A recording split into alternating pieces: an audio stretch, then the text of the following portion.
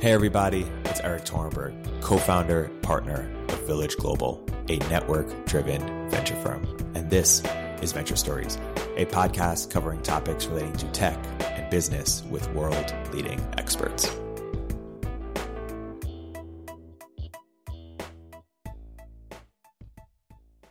Hey everybody, welcome to another episode of Venture Stories by Village Global. I'm here today with a friend and repeat guest, Mike Maples of Floodgate. Mike, welcome to the podcast. Thanks for having me back. So, Mike, last time we talked about crypto. Here we're here to talk about value hacking. So, why don't we start from the top? What is value hacking? How did you sort of conceive this term, and what problem did you sort of set out to solve when doing it? Yeah, so value hacking was intended to address a problem that we saw more and more in the tech industry, which we like to call fake growth. And so fake growth to me is kind of like the hidden in plain sight secret that's pervasive in Silicon Valley.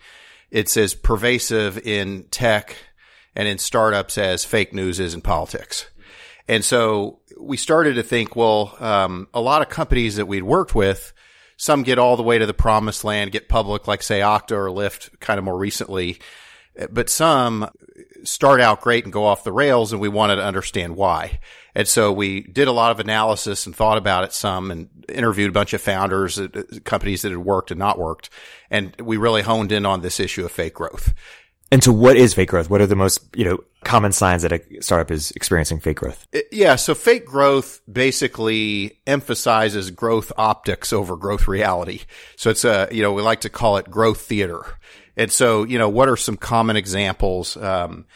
Focusing on funding round sizes and getting publicity around that, focusing on how much PR can you get regardless of your customer traction, focusing on, is my valuation in the last round bigger than my buddy's valuation in the last round that I met at a meetup? And even worse, it's the board is actually usually complicit in this. It's everybody trying to make numbers in a spreadsheet that look good. And so board meetings become about, okay, I read in some blog you got to grow 15% a month. And so are you growing 15% a month? And so what we learned is that one of the great causes of fake growth is that people start trying to grow before they're ready to grow. And that the right way to think about it was create a very strong value proposition that's true, and then grow by syndicating the truth. Because if our value proposition is true, in theory, we should be able to scale at will. And there were some people, I think Chamath was most vocal about it, who were sort of saying that this was sort of fake growth was sort of structurally built into the system, that every, investor along the way had incentive to sell to the next investor.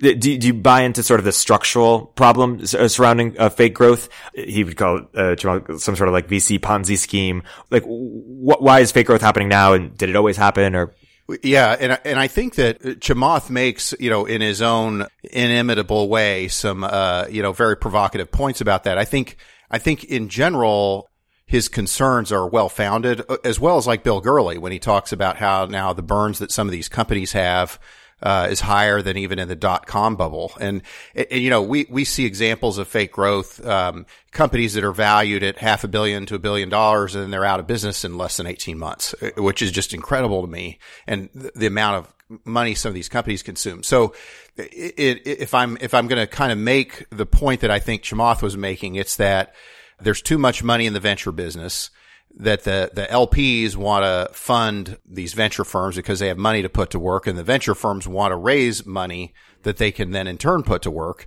In a pathological extreme case of that, everybody's marking up everybody else's deals and collecting management fees and hoping to find the greater fool to buy these companies later on. And companies don't want to go public. And so the shell game just kind of continues. And because the companies aren't exposed to the scrutiny of the public markets, they're able to be fake growers indefinitely. So that would be the kind of the most uncharitable way of framing the issue, I think. And yeah, people, like Bill Gurley recommending that the solution is that I think if I understand correctly, that companies should go public earlier. Is that his solution as you see it? And do you share that recommendation? Well, in general, I believe in real growth, right? So for better or worse, I think that there are some companies that play the shell game and have a big exit.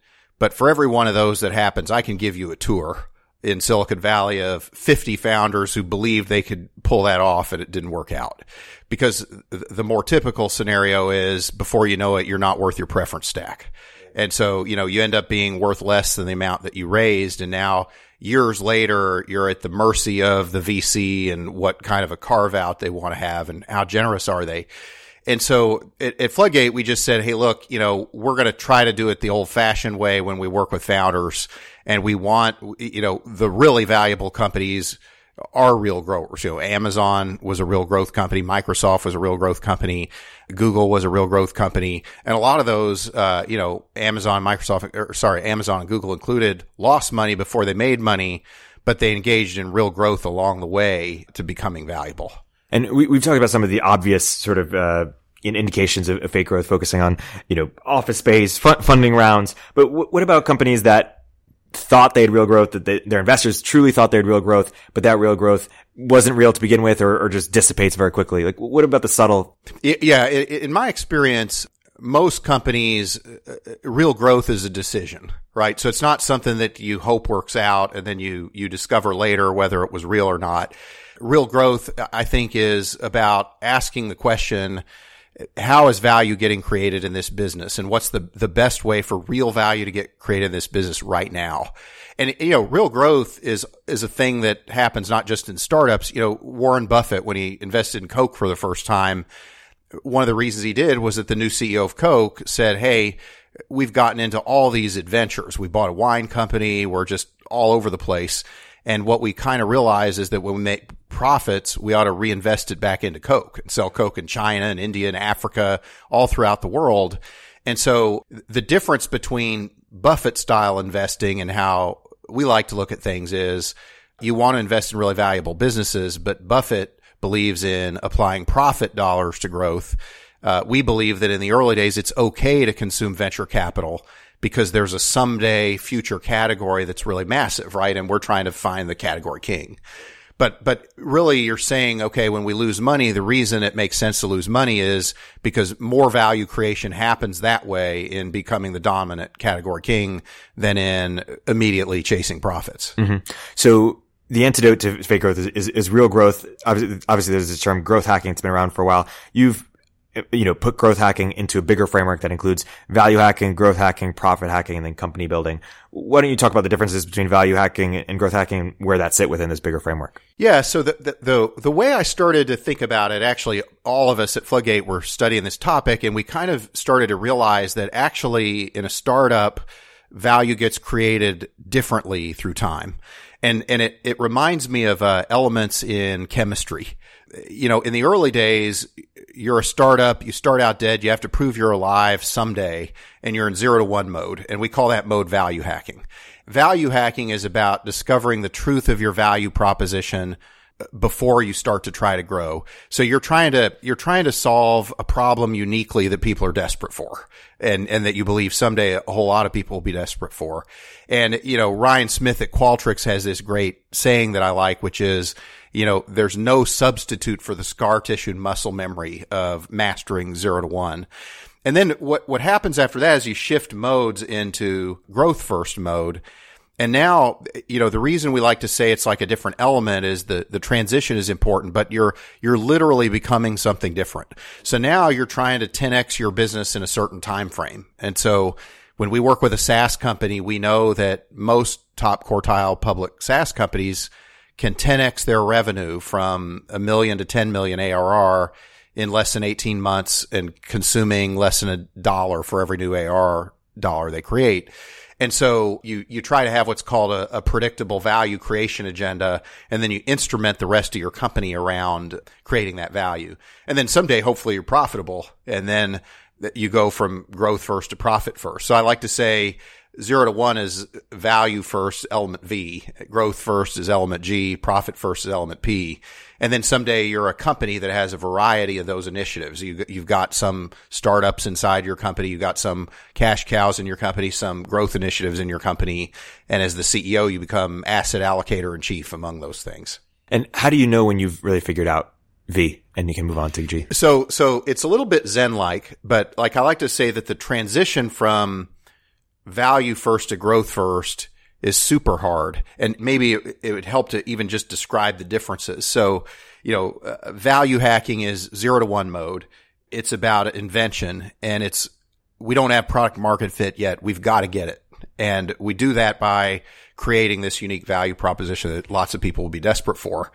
And usually the startup team has to get it done. So if we're halfway through value hacking and we think we need to hire a salesperson, we're usually like, okay, we probably backed the wrong team, because the founders kind of have to be like MacGyver. And so you've got builders and a combination of builders and James Bonds and MacGyvers, on these teams. And this is the really important part as well. The time frame is incredibly unpredictable. So like if you look at Twitch, it took them over 5 years to get product market fit. They were Justin.tv before that, whereas NGMoco took less than 6 months. And then once we had it, we had to pivot because we discovered it. We couldn't make a company out of it. So value hacking, it's like you want to be patient for time, but hawkish for burn. And the team of MacGyvers kind of has to get it done. And it's more of like a truth seeking exercise. Yeah. And when you backed Justin TV, did you say, oh, hey, I've got this is an incredible set of MacGyvers. Like, I don't know what they're going to put together, but there's something here? That's close to right. That's closer to right than not. So the other thing I think is true about a company in value hacking mode is the word company is actually a misnomer, right? So a friend of mine, Steve Blank, says that, a startup is a temporary organization seeking a business model someday. And so when you're investing in a value hacking mode, you're really not investing in a company, because like I thought Justin TV was a stupid idea, and told the guys that, right? But you're really investing in, the capabilities of the founders and how meaningful their insights might be. And it just felt like live video on the internet was someday going to be a thing, and that it was hard to get right, and that this team could do it. Then you've got this transition. You're in value hacking mode, and you want to shift over to growth hacking mode. And, you've got a few interesting questions that you got to figure out. Do I have product market fit? How do I know I've got it? And for me, it's a little bit Zen-like. So I like to say that knowing that you're ready to grow is basically a forward pivot, where you're willing to bet the company that you can 10x it in a certain amount of time with a certain amount of money. And if you're hesitant in any way, whatever is causing you to hesitate, write those things down, and that may be what's standing between you and product market fit. Because it's a little bit like Hertz car rental. Like if you back up, the tires explode. And so when you get into growth first mode, the reason I like to say it's like chemistry is you're literally becoming something different. You go from being MacGyvers to VP of nothing. Every layer of how value gets created changes. You go from trying to find and invent a new idea to now all of a sudden, I need to have predictable growth, and I need to have people who are experts in the engines that will create that predictable growth, which means I go from being MacGyver to VP of nothing. And what do you mean VP of nothing? Vision can't be hired. 0 to 1 can't really be hired in our experience. But once you move into a mode that says, I want to 10x my business in a certain time frame, there are experts in your growth engines. There ought to be somebody who's in charge of getting the product economics right. Lifetime value, customer acquisition costs, or whatever it may be for your market. But there's also marketing engines about inbound and outbound demand generation, SEO, all kinds of different traction channels. And then you've got sales. If you're a B2B company, what's someone's quota? What's their on-target earnings? How fast do they ramp? What percent will ramp successfully? What are the playbooks? And then you've got customer success. What does it take to upsell a customer, and what kind of upsell dynamics do we need for this to be a compelling, growth story? So, the way you think about growth changes. What we found is in those various growth engines, you want to staff them with people who know that. Like on-the-job training doesn't work in a startup in that mode, because if you're wrong, you have to back up and the tires explode. Yeah. And how do you know when to transition from growth hacking to profit hacking? Yeah, I think most companies try to transition too quickly. So most companies get pressured by their boards to show this growth theater optics. What I kind of like to say is like, look, as long as we're careful about our burn, we can stay in 0 to 1 mode as long as we want because we're more interested in learning than we are than in execution. But like once you shift into an execution posture, you can't really go back. And so, there are all kinds of symptoms of doing it wrong. But what we like to say is, hey, look, it's okay if we're not ready to grow. If we decide that we're ready to grow and we're in a state of denial, that is very, very hard to unwind. And most of these companies that I see run into trouble, they either just never have a value proposition or they believe that it's stronger than it really is. And then they start to go too fast. Right. And do you see some of them, hey, let's start from square one. Let's go back to the value hacking. I do, but it's hard because in the early days as founders, you have a lot of credibility. You have a vision. The team is executing on all cylinders. It's small. It's close knit. Everybody's bought in. But if you say we have product market fit, and then you get into growth mode, you hire a bunch of people, spend a bunch of money, and then you say, just kidding, we didn't have product market fit. If you're not careful, your moral authority, if you will, as a founding team starts to decline. And, the people at the company will only be patient so long with, oh, just kidding. Let's start over again. So going back to the value hacking phase, how do we think about measuring success? How do you think about metrics? How do you think about, leading indicators versus lagging indicators? What should we be measuring? Yeah. So it's funny you say that. So in growth first mode, people rightfully do focus on key performance, KPIs that show whether the economics of the business are working. In SaaS, it might be lifetime value of the customer, acquisition costs. In a marketplace, it might be the take rate that you're able to get, and liquidity, things like that. But what we like to say is that those are lagging indicators. They're lagging indicators of doing the right things earlier, which we call the leading activities. And so the leading activities are the things that you do in value hacking that allow you to convert assumptions or questions into facts and earn secrets and conviction. And so value hacking done really well is founders with a great vision and insight interacting with innovative customers that are in on a secret with them. And then they get to a point where the customers are like, where have you been all my life? And they literally start pulling product out of the company. And so, it's this very palpable feeling when you have it. And we like to say, if you have to ask if you have it, you probably don't. Yeah. And when you say pulling product out of the company, you mean just, demanding what they want, or just sort of their behavior demonstrates that they want a certain thing that now you have to go build or add to it? I think so. And so, and some of the folks in your audience, this may resonate with, but what I find is in a startup, there's a limited set of people who are in on a secret with you, whether it's your early investors or your early customers. And so, and in many cases, they're buying your product, not just for what the product it does, but they're buying because they believe what you believe. And they think that they're in on this with you. And so when I've seen product market fit really work, it's those early customers understanding not only the secret that the startup is involved with, but they pull product out of the startup in an intelligent way. They ask for features that totally make sense given what the product is. That the startup is laying tracks in front of the train, but the customer's directing those tracks into the promised land. And so, that's kind of what you want to see. And too often what happens is people want to show that they have product market fit so that they can raise their Series A because they've let their burn get too high and they've tracked their metrics too soon and they've cared about execution too soon. And they've never really gotten tight on what the value is and who the early customers are and what product market fit really looks like. There's been this position, growth hacker, for the last decade or so, and we have an idea of what makes a good growth hacker. Well, how would you sort of differentiate between the skills that make someone an excellent growth hacker versus someone that makes an excellent value hacker? Yeah, so I like to say that value hacking is like Earth and growth hacking is like Mars. And so, like in the movie The Martian, right? Mark Watney says, and excuse my French, but I'm quoting him, I got to science the shit out of this. And so when you're growth hacking on Mars, that's kind of the mode you have to be in. You're instrumenting all the things about your business that yield smart growth. In the value hacking phase, it's a little bit more about learning and discovery than it is about execution.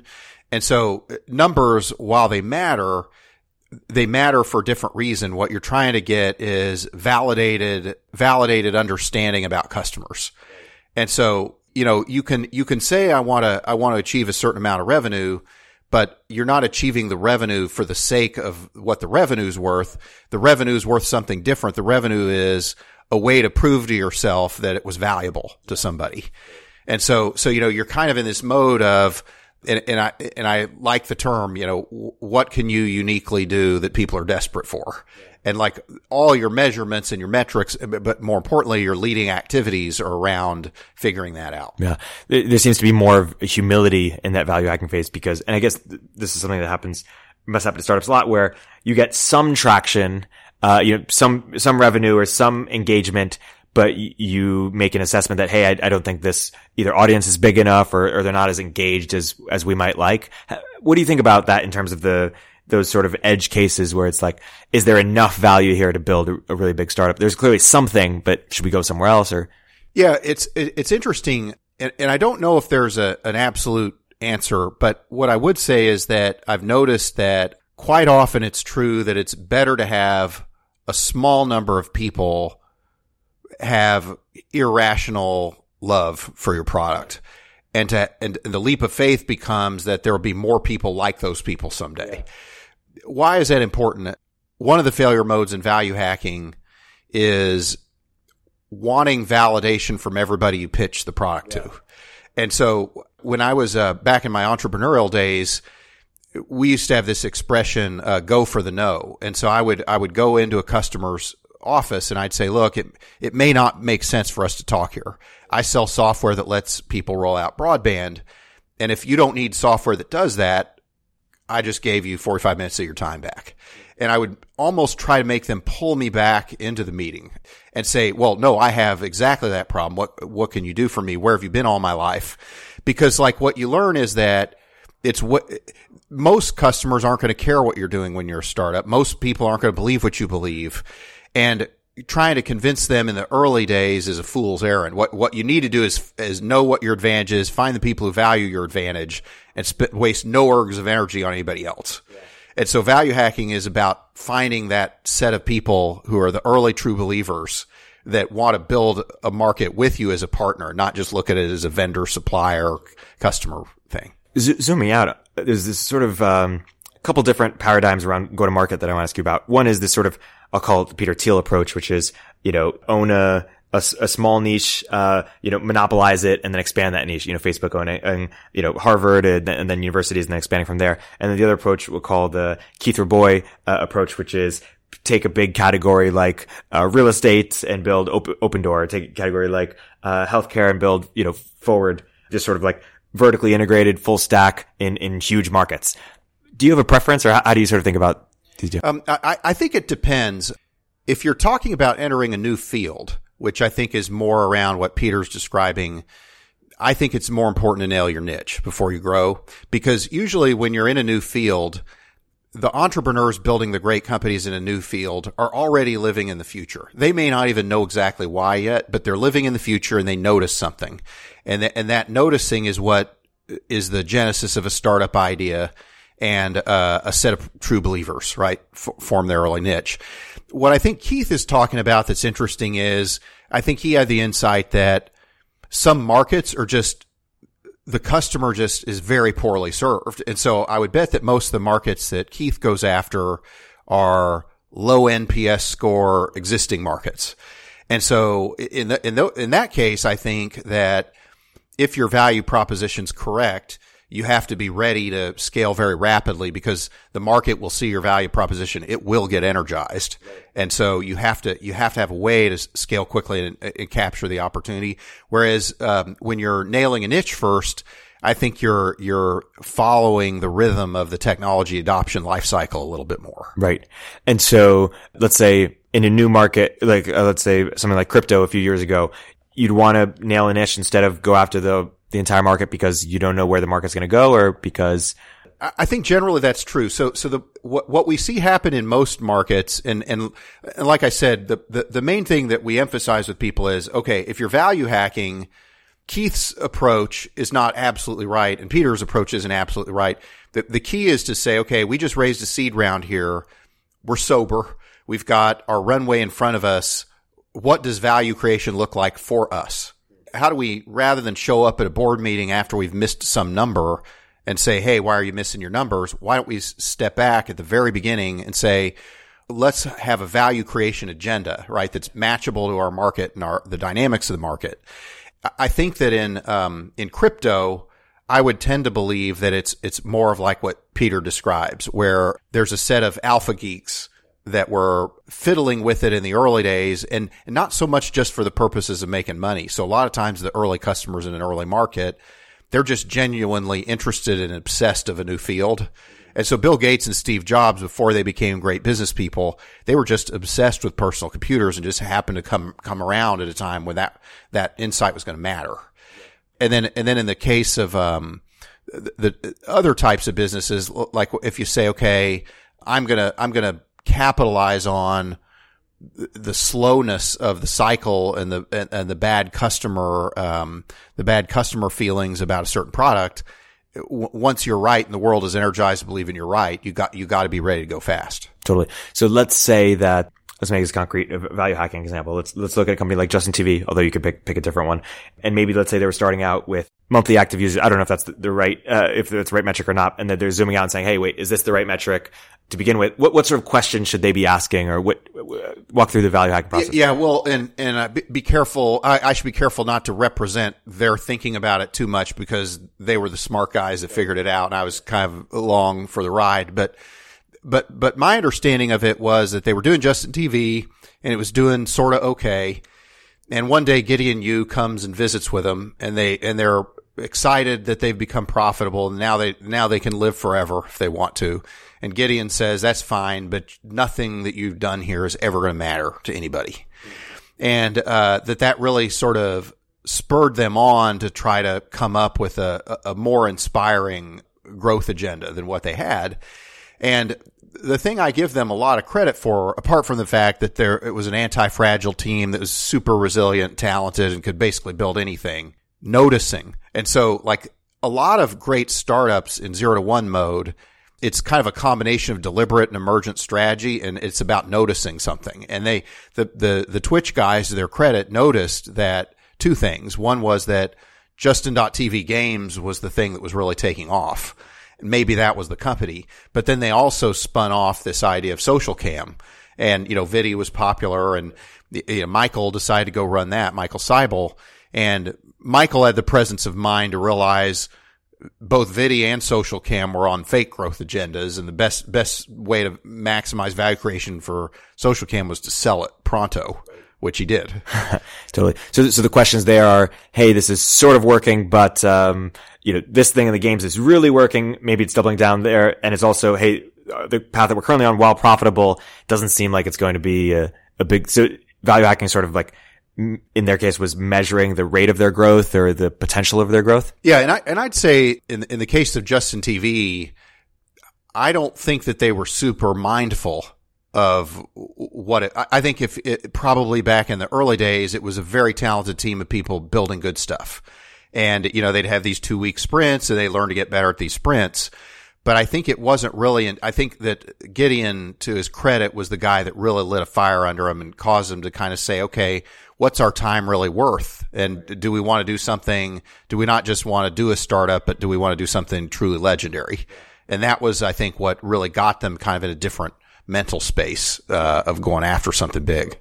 How do you think about the difference is between enterprise and consumer and when value hacking? I'd say that the main difference, part of it has to do with B2B versus B2C, but I'd say that some companies have the ability to pivot much more because their iteration tempo is higher. So if I'm a team that can iterate every day or every 2 weeks, it almost doesn't matter what my first business is, which is part of what I thought was enticing about Justin.tv. I was like, this is a terrible business idea, but they're going to figure that out. Whereas another company we're involved with, Applied Intuition, they're selling autonomous vehicle simulation software to some of the biggest customers in the world. You can't deliver half a loaf to one of the biggest car companies in the world. And so you can't just go out there and throw something over the wall and say, oh, you don't like this, just kidding. And so the number of iterations that you're going to get before you get product market fit is less. And so when we invest in a company, but I also encourage entrepreneurs to think this way, what is the correct execution tempo for your type of business? And then that says a lot about your ability to pivot versus not pivot. And it also says a lot about what type of risk you can take with each given release. We're in Applied To, by the way, shout out to Caster. So in a company like that, how do you make sure that you don't go and build the wrong thing? What does value hacking look like there in terms of really, are some companies selling before having the product built, or how do you think about that? I think so. And I think that, if you have less iteration tempo, you have to believe you have fundamentally more domain expertise about the customer scenario that you're selling into. So like if you look at Applied Intuition, right, they're guys who like grew up in Detroit before they went to Google, right? So they're like techies made in Detroit, and they'd worked with car companies. And, I think Caster went to General Motors Institute, right, for undergrad. And so, generally speaking, I find that when your execution tempo and value hacking is lower, you need to be more confident in your value proposition and your domain expertise. And you need to be able to have customer conversations where they're like, you know what, these people are the experts. Yeah. And I'm willing to, put my credibility in the organization on the line, because I really believe these people are going to help me figure it out. Whereas I think consumer, it's more about value hacking is more about don't grow so fast that you're like the down to lunch folks, where you're not really a growth story. You're more like a solar flare. Everybody tries it.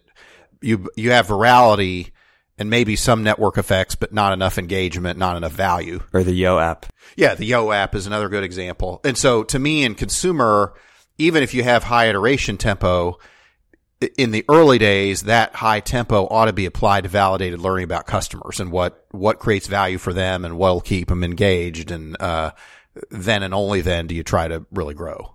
And for SaaS companies, how important is it that their pilots are paid? I think there's no canonical answer, but in general, I'm a big fan, particularly in B2B, of getting people to pay sooner than you usually think. So for example, when I helped start Motive, and this was a while ago, right? This is in the late 90s, but we would charge customers $50,000 to join our early access program. So we didn't even have software yet. And so like that's one extreme, but why does that matter? It's not about $50,000. It's about, wow, if somebody's paid me $50,000 before I have a line of code written, they really have a problem. Like if I solve this problem, we've got a company here. You're getting money not for the purposes of the revenue, but what I find is in a lot of startups, there's a huge cultural difference between any amount of revenue and zero.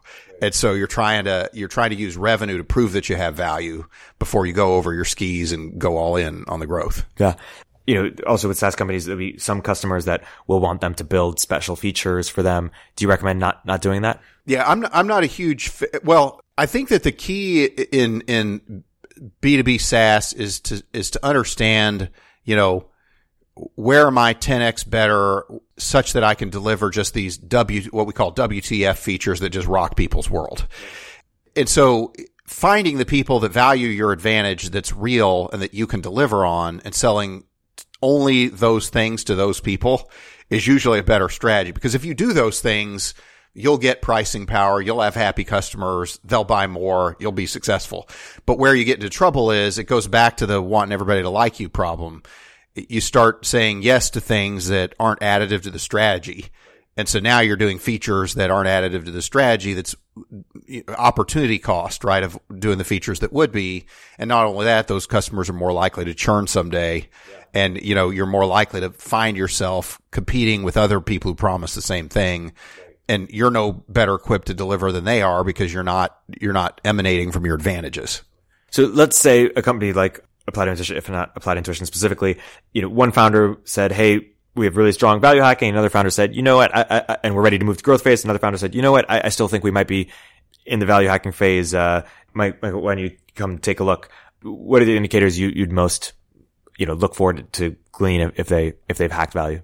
Yeah, I guess to me, product market fit usually, product market fit, there's no absolute we have it or we don't. Although I would say that it's more palpable, I think, than most people realize. And so product market fit feels like a whole bunch of really smart customers who know exactly why they want your product coming to you saying, give me more, and give me this too. And it's like, it literally is this feeling of laying tracks in front of the train. And nobody on the team is arguing about features because like features are coming in that you need to do these things because they totally make sense. Whereas like when you run into problems of value hacking is when you're kind of in this, you're wandering through all these blind alleys at night looking for a value proposition, and nobody really knows 100% which direction to go in as people start to argue my vision versus your vision kind of stuff. And let's take the example of Twitch and Justin TV. I imagine in the Twitch example, though it wasn't there, that it was just so obvious that it was just going up, like I could be wrong, but that it was just going up and to the right, and more time that passed, people would just love it. With Justin TV phase, I mean, they got profitable, so they must have had, tens of thousands or hundreds, I don't know, some amount of users. So what was clear that they hadn't reached product market fit there? I guess they weren't retaining, or? Well, maybe it's better if I give an example where it was clear so like in the early days of Twitter, there were all kinds of difficulties. We couldn't keep the servers running. There was disagreements about who should run the company, disagreements about what the roadmap should be, no revenue model at all, no roadmap to speak of. And all I can remember at that time was thinking about what the problems were and what could kill us. And then one day, I pick up my daughter Sloan at a play date, and Sloan's friend's mom comes up to me and says, "Is it true that you invested in Twitter before it was called Twitter?" And I just saw them on Oprah, and it just hit me just that second. In spite of the fact that I've been worried about stuff, I think this thing is going to become way bigger than I realized. And so what you find is when you're in the middle of it, sometimes you have product market fit, but like you have an idea of what product market fit should look like. The customer tells you something else and you don't notice. And that's why I like to say you want to have a deliberate strategy to get product market fit, but you also want to have a prepared mind so that if you discover an emergent strategy that's better, you can go all in on that. And so I give the Twitch guys a lot of credit for that. Noticing is one of my favorite verbs in the pre-product market fit phase, because like sometimes the world gives you earned secrets that you got to pick them up and run with them, and they may not be according to your master plan. Yeah. So Twitter is another example where you invested in a new market, right? Even with Twitter itself, but also Odeo. Yeah. That was a new sort of, I guess podcasting was fairly new. How have you thought about investing in new markets? Yeah. Well, it's funny because, this is another thing I like to make fun of is when it's a seed round and people say, how important is the total available market? Cause, how would you have analyzed the total available market for Twitter or Twitch? It wasn't even Twitch when we invested, or, Lyft started out as Zimride. Right. Okta started out as Sasher. And so this is why I like to say that we really aren't investing in companies at all. We're investing in great founders with unique insights and that are hopefully correct. And so, it's much more about the founders, and then, what's your earned secret and what's your why now is kind of what we look at. And so for Odeo, what was it? Well, at the time with Odeo, the thought was that podcasting was going to be huge, and that Evan had a lot of insight about just self-expression because he'd written Blogger software. And so if anybody was going to pull it off, it would be Ev. And the thing that worked against us was Apple decided to give away podcasting on iTunes a week after we did the Series A. Do you think that there'll be a decacorn or multi-billion-dollar company in the podcasting space in the next 5 to 10 years? I think there very well could be, because I think that I don't think Apple's really improved their podcasting app very much. If anything, it may have gotten worse in recent times. So I think there could be. But even if there is, it doesn't feel as much like a why now or an earned secret as it did. This is, when I invested in Odeo, it was 2005. And I think Odeo could have, if Apple had just never done a podcasting app, it may have been a different story with Odeo. Yeah. How do you think about that? Usually people sort of scoff at the idea of why couldn't Google do this or why couldn't Facebook do that? And they say, that's not, Keter Boy had this tweet of, if investors not going to invest in your company because they think Google or Facebook will do it, send it to me, I'll invest. But this was actually a case where Apple did do that, and that disrupted the company. How do you sort of think about incumbents? Yeah. And it's funny because like you could say, okay, does that mean you learned a lesson not to invest in companies like Odeo in the future. And knowing what I knew at the time, I would write that check again. And the reason is that, like I like to say that the reason I like the thunder lizard metaphor is that, thunder lizards come from they come from radioactive atomic eggs, and they swim across the ocean, and they destroy cities and stuff.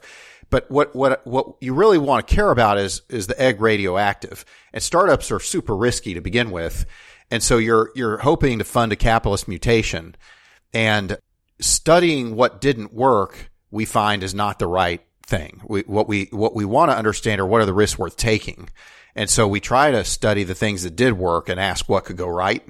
If you're in private equity, you got to care more about what goes wrong because you're putting in tons of money and you care about risk. But in our phase, risk is something you take, and rather than something you worry about. Yeah. And so some risks that you take don't work, but that doesn't mean it was a bad risk. It just means you took a calculated risk that didn't go your way. Yeah. You're also an early investor in Chegg, of which my co-founder, Ant Dwayne, was the chief business officer. Yep. How did you, Chegg also went through a pivot, is that correct? That's right. So these are 3 companies that you've invested in, all went through pivots in different ways. What do you think makes a successful, Slack obviously IPOing went through a big pivot, a successful pivot, and how would you advise, what can people learn from those? Yeah, I'd say that the first thing is there's a difference between a pivot and what some people in golf, which I'm terrible at, would call a mulligan. And so mulligan is like, would you get a do-over?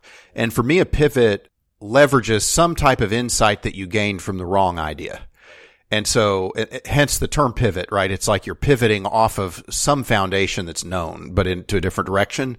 And so to me, a lot of what works in startups is you're non-consensus and right about something. And so you've got to have a secret that not the rest of the world knows about that you can go all in on. And so pivots can work if in the course of failing on something, you got an earned secret that applies to the next thing. That can work. But if you just say, hey, we decided we're going to do this and now we're just going to completely hit the reset button and be something totally different, I'm pretty skeptical of that. How do you think about value hacking in highly regulated markets like healthcare, education? I saw you also invested in Clever. How does value hacking look different in markets like that? Well, I'd say that value hacking in highly regulated markets it's more about avoiding the incumbent regulations. It's more like how Clay Christensen describes going after unserved customers with a product that's barely better than good enough that delights them because they've never been served by somebody before. But trying to sell against incumbents in a highly regulated market, usually in my experience, doesn't work. You want to go after customers where the incumbents say, oh, I don't want those customers. They're unattractive. Let the startup have them. And then what happens over time is you increase your capabilities and delight those customers, and then your capabilities become more broadly relevant, and you start to threaten the incumbents.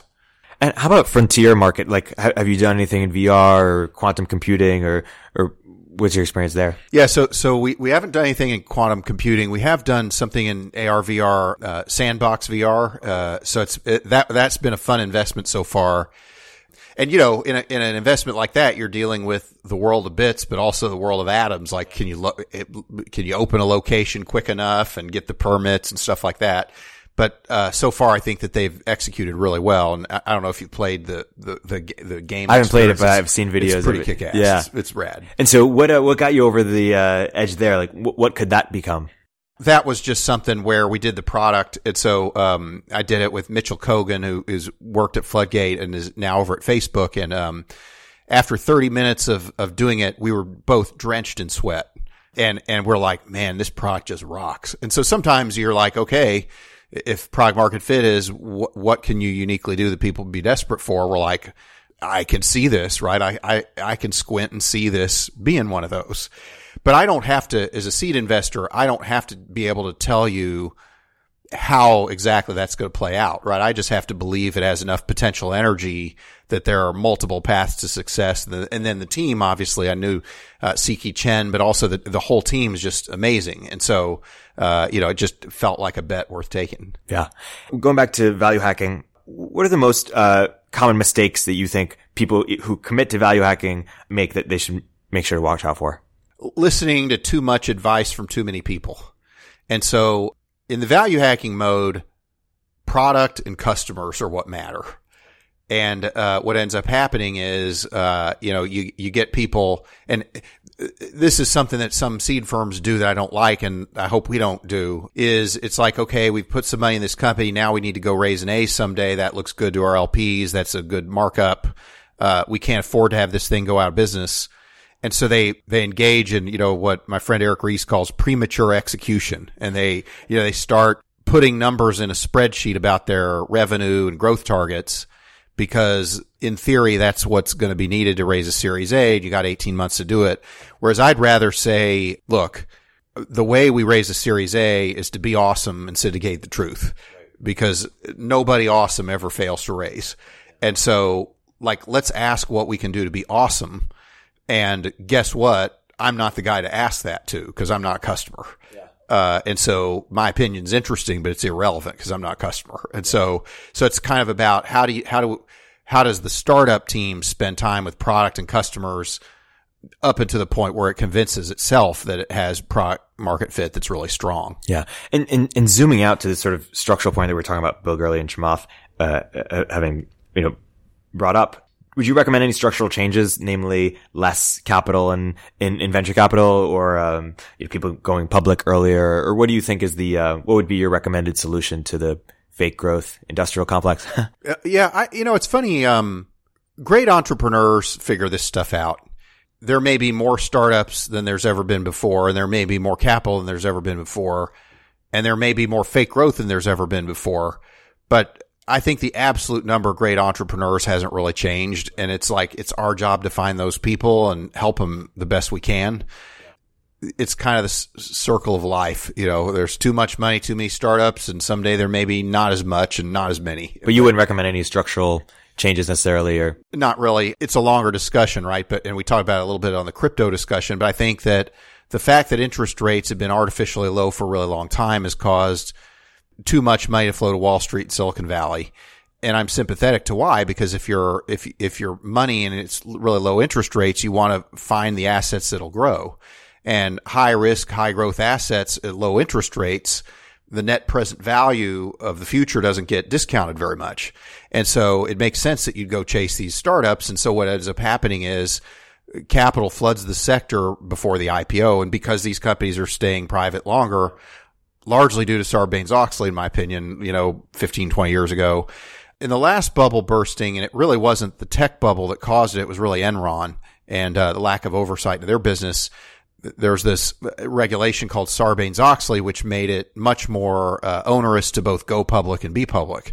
And so if you're CEO of one of these companies and it's easy to raise money in the private markets and you're not held as accountable for your decisions and your growth, it's tempting to stay private longer, which is bad for the company, but it's also bad for the investing public, because back in the day, you could invest in Microsoft after the IPO and make 100 times your money. Right. But even Facebook, right, which is worth hundreds of billions, it was worth, I want to say 50 billion or so when it went public. Lyft, it's great for the venture folks that it's, worth what it's worth, but the public markets don't get to participate till much later. So I think, ironically, regulation that was intended to protect consumers from fraudulent accounting of these startups caused the people to be more risk averse about going public and take longer. And that's the common thing that happens with regulation, right? Yeah. Alternative. And then in a world where capital is underpriced, capital floods into the sector before the IPO. And so, the practical implications of that is that companies stay private longer, and the people who make money on the up rounds are the private investors. Yeah. And a quick history lesson. How did Enron's fall precipitate the failure? It was too big to fail, or? Yeah. Well, Enron was this company that was a darling of the industry.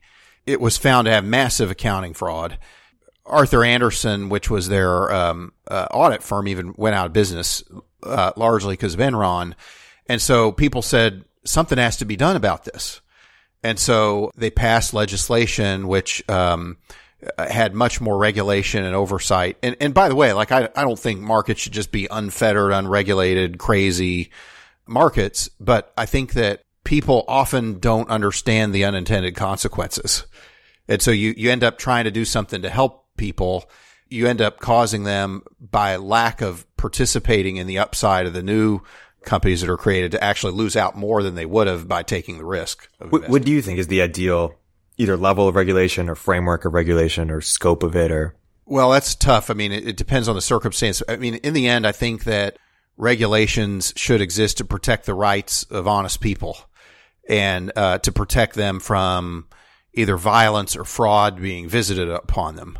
And so you want to have some, but I think you got to be careful about, you got to ask yourself, what do I get when I do this? And is it worth the trade-off? Totally. Do you think that there should be accredited investor? Like, do you think you should only be able to invest in startups if you have over $1 million in net worth, or what do you think that rule should be? I'm not sure how I feel about that. I'm more inclined these days to feel like there should be mechanisms that allow people to invest before they're accredited investors. In the end, all investing is, how do you make money for the risk you take? And if you tell certain people in the world, sorry, I'm just going to have to paternalistically decide that you're not allowed to take that risk. You're just not smart enough to take that risk. Unlike this accredited investor over here, what you really do is you exclude certain fields of risk and return from people who have less money. And in the end, I'm not a huge fan of that. And I'm not a huge fan of governments telling people against their own choice what they're capable of doing or not doing, as long as it doesn't hurt other people. Totally. Circling back to value hacking and some of the pitfalls there, one of the ones you have here is revenue chasing or even engagement chasing, but but not from the right customers. So how can people evaluate that? Yeah. So revenue chasing happens when a startup says, I need to grow at a certain rate every month. And so they have this spreadsheet that shows what their numbers need to be. And then they decide that they'll take any business that lets them meet that number. What ends up happening is you end up we talked about this a little bit, you end up adding features to the product in order to close customers, or you make promises that you can't keep, or you chase customers where you have no real advantage, or you chase customers that are just fundamentally unattractive because they might go out of business. You might make the numbers in the short term, but it's a little bit like getting lapped in a race. When the reality hits, you just can't catch up and the numbers get bigger and bigger and the quality of your business gets worse and worse. And so I like to say that when you're in growth mode, real growth is defined as the accelerated accumulation of attractive customers. In order to do that, you need to know what is an attractive customer and are we getting them at an increasingly rapid rate. And if you do that, you will be successful. The numbers will look good later, but you got to do that up front, I think. One of the other pitfalls you have is that founders become the bottleneck. How does that happen? Yeah. So in growth first mode, because you've moved from, let's call it the Earth of value hacking to the Mars of growth hacking, what it takes to win totally changes. And so, a lot of times what'll happen is, the company is unwilling to commit to a set of things. Am I willing to hire people who can execute the predictable growth engines? Or do I try to train myself in that job? Do I do my second product too soon? Do I do my second market too soon? And what happens in all those cases is pretty soon everybody there starts to feel like this place isn't as focused as it used to be.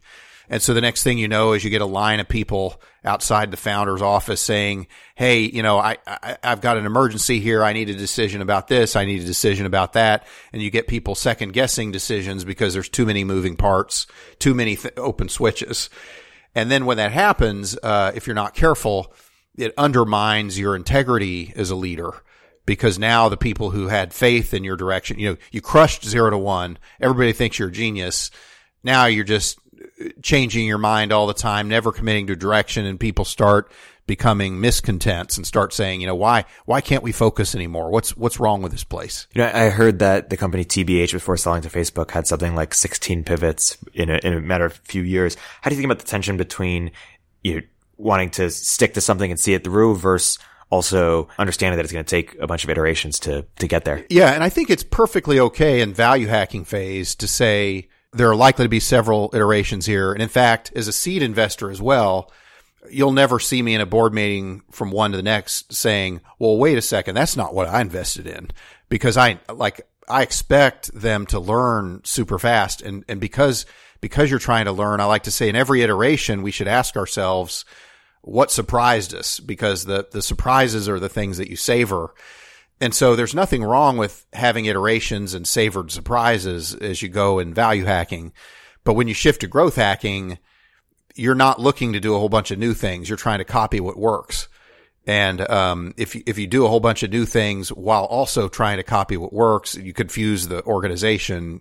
You run into a lot of problems. Another pitfall you have here is too many target markets out the gate. Maybe it's if you're doing a new market, nail a niche. But any other frameworks or additional thoughts you have there? Like, for example, should Justin TV, if they can go back in time, well, obviously hindsight's 2020, but should they have started with one category to begin with, or how do you typically advise people in terms of like picking which target market? Yeah. So I think that the way I like to say is, people talk about being a big fish in a small pond. I like to say, how could you be a crocodile in a puddle? It's sort of like you're trying to find the set of people who viscerally desire what you're doing. And some people might say, well, then your target market's going to be too small.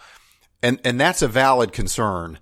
But I've seen way fewer companies be that focused and fail than companies that are just kind of all over the place, throwing breadcrumbs in the water and seeing what fish will bite.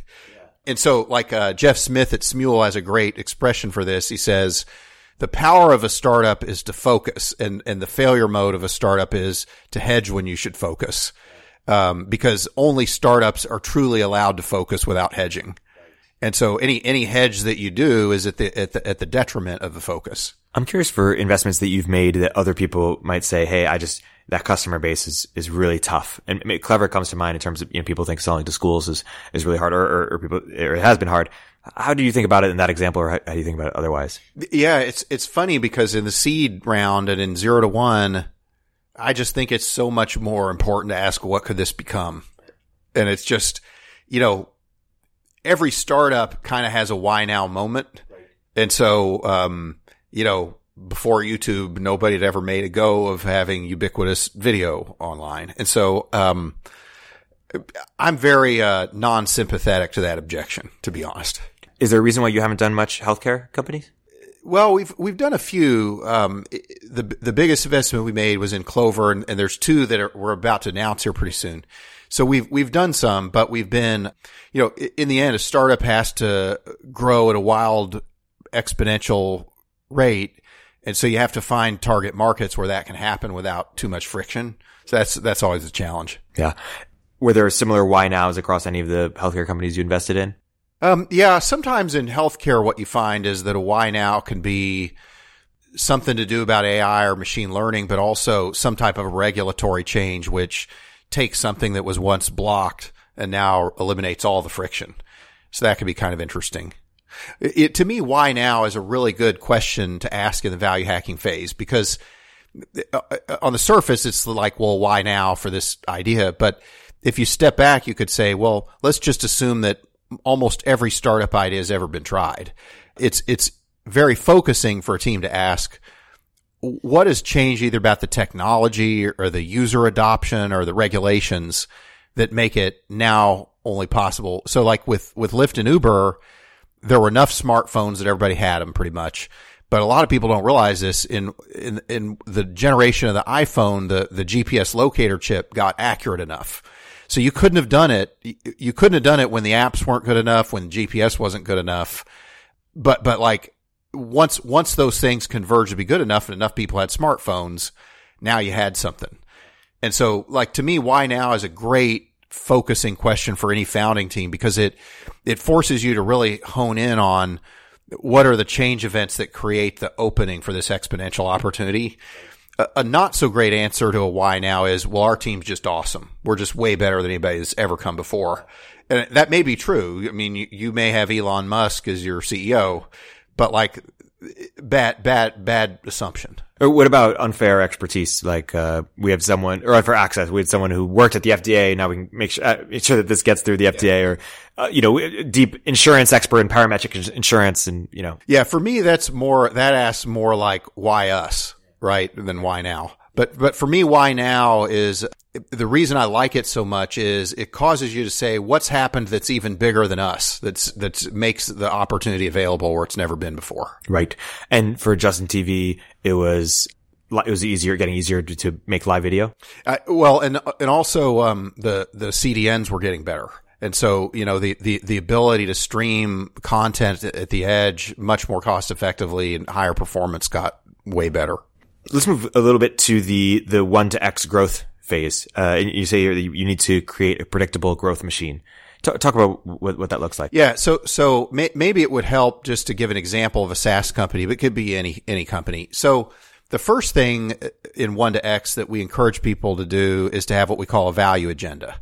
And so a value agenda for a company that's in SaaS might be something like, let's go from $1 million ARR to 10 million ARR in less than 18 months, consuming less than $9 million.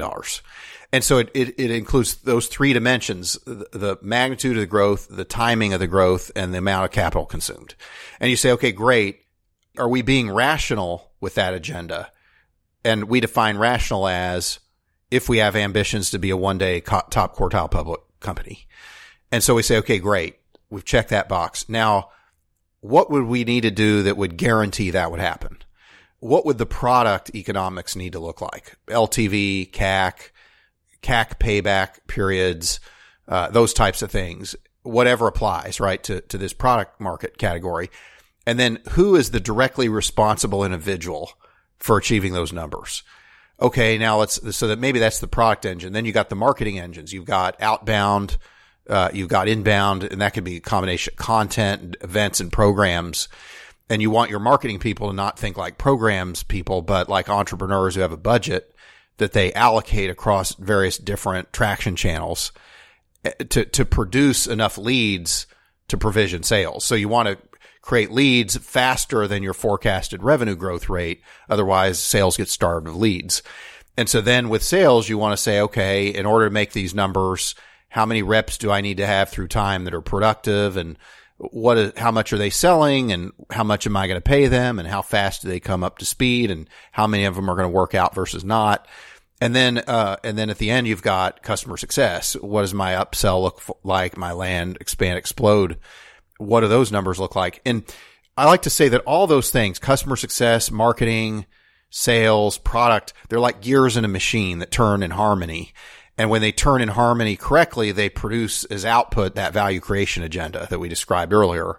And so you're trying to, and what you want in each of those gears is a process that alerts you immediately when you're off track. Because if the gear starts spinning and you're off track for a long time, the engine kind of falls apart. And so, you just want these gears operating in harmony.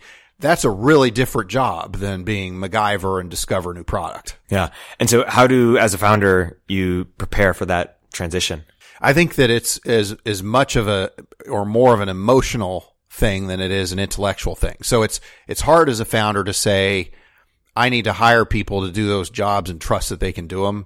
The failure modes are you wait too long to hire them and try to train yourself to do it, which is terrible because you're not doing founder things as well, and you're trying to be a B+ player at a job lots of people could be an A+ at. But then the other failure mode is to usually because of bad advice, to hire overpaid big company folks to run those engines, so like not to criticize Salesforce, a great company, but some people who've sold at Salesforce have never built a sales model. And so they come in wanting to implement the Salesforce strategy. It doesn't work. Mm-hmm. And what mistakes do people in this phase make around unit economics? I'd say the biggest mistake is not having them. And so, they either don't have them or they don't quantify them the right way. I think that the other thing is, having our happy ears on about how fast they can improve. And so, and usually that comes from revenue chasing kind of problems. Yeah. You end the presentation by asking, how does all of this relate to picking a startup? So unpack what you mean by that. Yeah. Well, I like to say that our job is to find these people with amazing insights that will have these breakthrough products in new fields usually. And so when we work with the startup teams, we like to work with startup teams that internalize the idea that value hacking is different from growth hacking. And they may not use those exact words. In fact, usually they don't. But it's like usually the teams that we work with are kind of simpatico with that idea.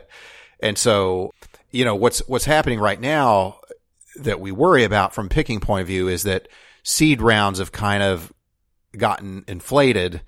And so now, in a world where we used to have $500,000 seed rounds, now there's like $3 million seed rounds with the same runway. And what we find is that those companies ramp their burn quicker and they have fewer degrees of freedom when value hacking rather than more degrees. Yeah. I want to ask a couple more sort of rapid fire questions to close the interview.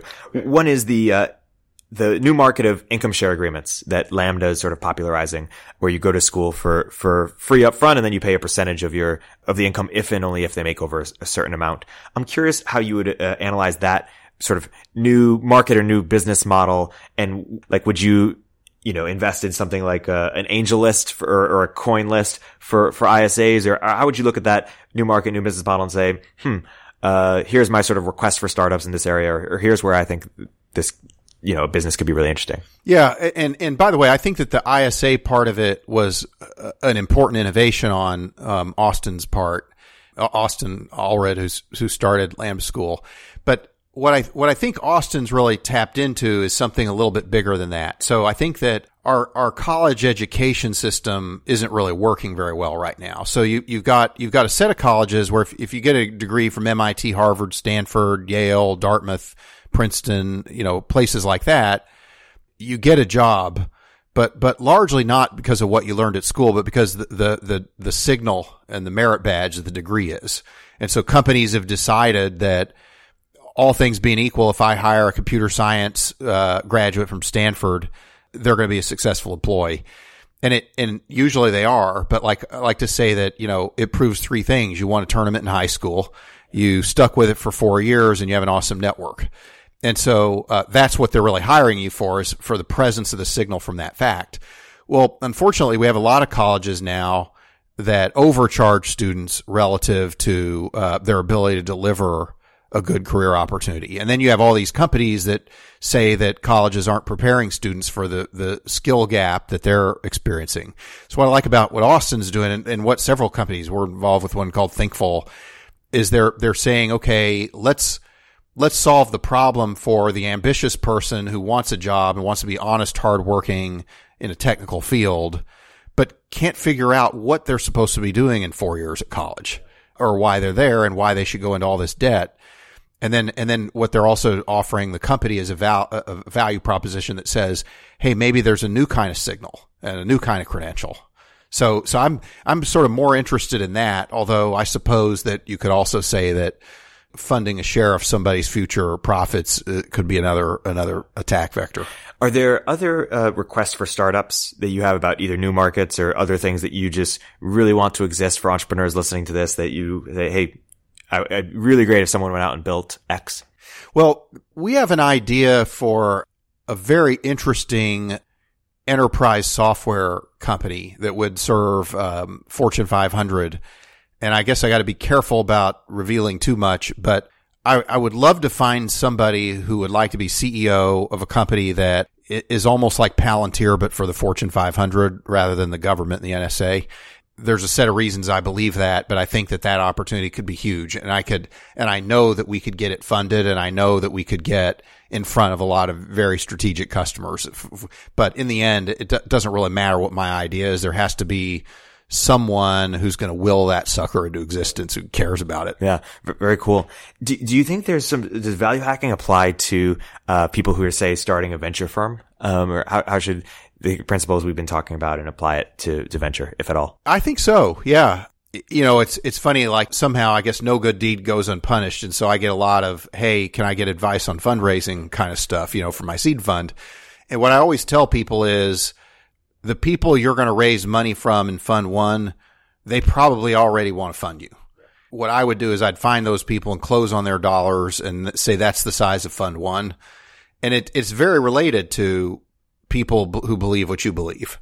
And so where most seed funds, I think, screw up is they soft circle some number for fund one, and then they go pitch a bunch of LPs, and they lose their mojo because a lot of LPs aren't ready to do it yet, or they have objections or whatever. And in 0 to 1 mode, a fund really needs to start to create tangible proof of its thesis, and it needs to do that with people who believe in the thesis. Yeah.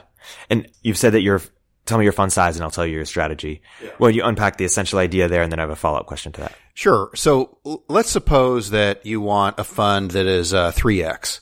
Well, I believe that power laws are real, which means that your biggest exit usually exceeds the value of all your other combined exits. So in a 3x fund, that would mean your biggest exit would have to be 1.5x the fund. And so let's say you have a $100 million fund. Your best exit needs to return $150 million of profit. So that could be 10% of 1.5 billion. It could be 1% of 15 billion. Now let's say you have a $1 billion fund. Your biggest exit has to return $1.5 billion. Now it can happen, right? I think that, the guys over at Accel, folks over there, I think will get that with Slack, but that's what you're signing up for. And so, I like to say to founders that however big somebody's fund is, you can tell what their ambitions will be for your exit, and no matter what they say. And if they're saying, oh yeah, I know that I'm a $500 million fund, but I also write seed checks. Maybe they do write seed checks, but that's not their core product if their fund's $500 million. Yeah. And so one thing I've been meaning to push a little bit on is this idea of, could there be sort of like a soft bank for seed or pre-seed? And what I mean by that is, if the math on 100K in Uber is it returns, say, 300 million, and if you have a $100 million fund, would it be batshit crazy for one firm to say, hey, we're going to do 1,100K checks and we either get Uber or 2 Ubers, or we bust? I guess that's not how I would do it. The way I see it is entrepreneurs pick you as much as you pick them. And I think that if a fund was doing 1,000 checks, I think chances are entrepreneurs would view that as second class capital. And now you lose both ways because, you make 1,000 bets and then Travis doesn't need, he's like, hey, why would I work with this fund when I can work with Rob Hayes first round? Or, in the case of Lyft, why would I work with this fund when I can work with Ann Miraco at Floodgate? And so I think that's the part that some people miss is it's not like you're buying stocks in an index fund or a stock market. Venture is one of the only businesses I've seen where the seller of the share cares who the buyer of the share is. Right. And so Floodgate's portfolio construction is it 50 companies per fund or? It's probably in that zone. The way I like to look at it is, what's our picking skill? And I define picking skill as the percent of companies that we invest in that return the entire fund and then some. And, to some degree, like if you think that 10% of your investments will return the fund, then you're going to have a smaller portfolio than if you think 5% will, or if you think 1% will. And so, to me, you're really making 2 commitments with your fund. The size of the fund, which is really a commitment to your LPs about what your biggest exit will be. And then the number of companies you invest in the fund, which is really a function of what you believe your skill is at picking fund returners. And why would it be a bad idea for you to double from 50 to 100 companies or 50 to 80 companies? Because you'd have more shots on goal for an outlier and thus, potentially better returns. Is it because you sacrifice the picking or the supporting? Or I think those 2 reasons. And then the other is that you end up owning less of the good ones. And so, one of the problems with seed funds is they never own enough of the good ones. And so you got to not only own the exits that are really meaningful, but you got to own enough that it 1.5x your fund at least. Right. What if you increase the fund size correspondingly? If you increase the fund size correspondingly, like at what size does it break down to you? Yeah. I mean, in the end, the bigger your fund is, the higher the magnitude of your biggest exit has to be. Probabilities of big exits are not linear, right? So like, for example, a $1 billion exit is way more than 10% less likely, or, 1/10 as likely as a $100 million exit. So, it's not, the elasticity of exit size is not linear. It's exponentially going down. But the magnitude of those exits, if you get them, is super high. Right. Yeah, it's interesting. I guess what separates firms like you in first round that have sort of stuck to their knitting, so to speak, versus like firms like, I don't know, Thrive or Social Capital, or I don't know, firms that really just scale up is they perhaps have, I want to put it charitably, has more confidence in their ability to get or more risk taking and their ability to get unicorns. Well, I always get nervous about describing somebody else's strategy, right? Because it's hard enough for us to do our job. But you know, I think that Josh is really smart, over at Thrive. And, I'm not sure he would think of himself as necessarily a seed fund. Like, I would think that he believes he's running a different offense than Floodgate's running. But I can tell you, whatever his fund size is, that his biggest exit needs to return 1.5x that amount in profits, or it ain't going to work. Totally. And do you think, 5 years from now, 10 years from now, the Floodgates, the first round of the world, will basically have the same strategy and eventually will look very much the same? Or do you expect it to be very different? I think the really interesting question about seed is whether a few firms will emerge that have strong brands that entrepreneurs will like really think is different. And I think that, I think we've probably done a reasonably okay job, and first round's done a great job, but it's still really early, right? Like both of us got started in the late 2000s. But to me, success for folks like us would be 5 to 10 years from now, people say, wow, I just raised from one of those firms. That's going to be a game changer for me. Yeah. Because I think that that's what people feel like when they raise money from Benchmark or Sequoia or Excel or some of those. I think there's a reasonable chance of that happening. I hope. I think the opportunity is there. It's up incumbent on us and firms like us to execute. But I also think there's just going to be a ton of money and just all, I think that operator angels and angel list syndicates and accelerators, all that stuff, I think is a permanent fixture of the landscape. That's a good place to close. We've been lucky to do a couple investments with Floodgate, Applied Intuition and Ontic. Yep. And excited to do more. And if you're an entrepreneur listening to this, definitely consider Mike, Ann, and the rest of the Floodgate team. My guest has been Mike Maples, and this has been a discussion on value hacking. Thanks so much for coming on the podcast. Thanks for having me.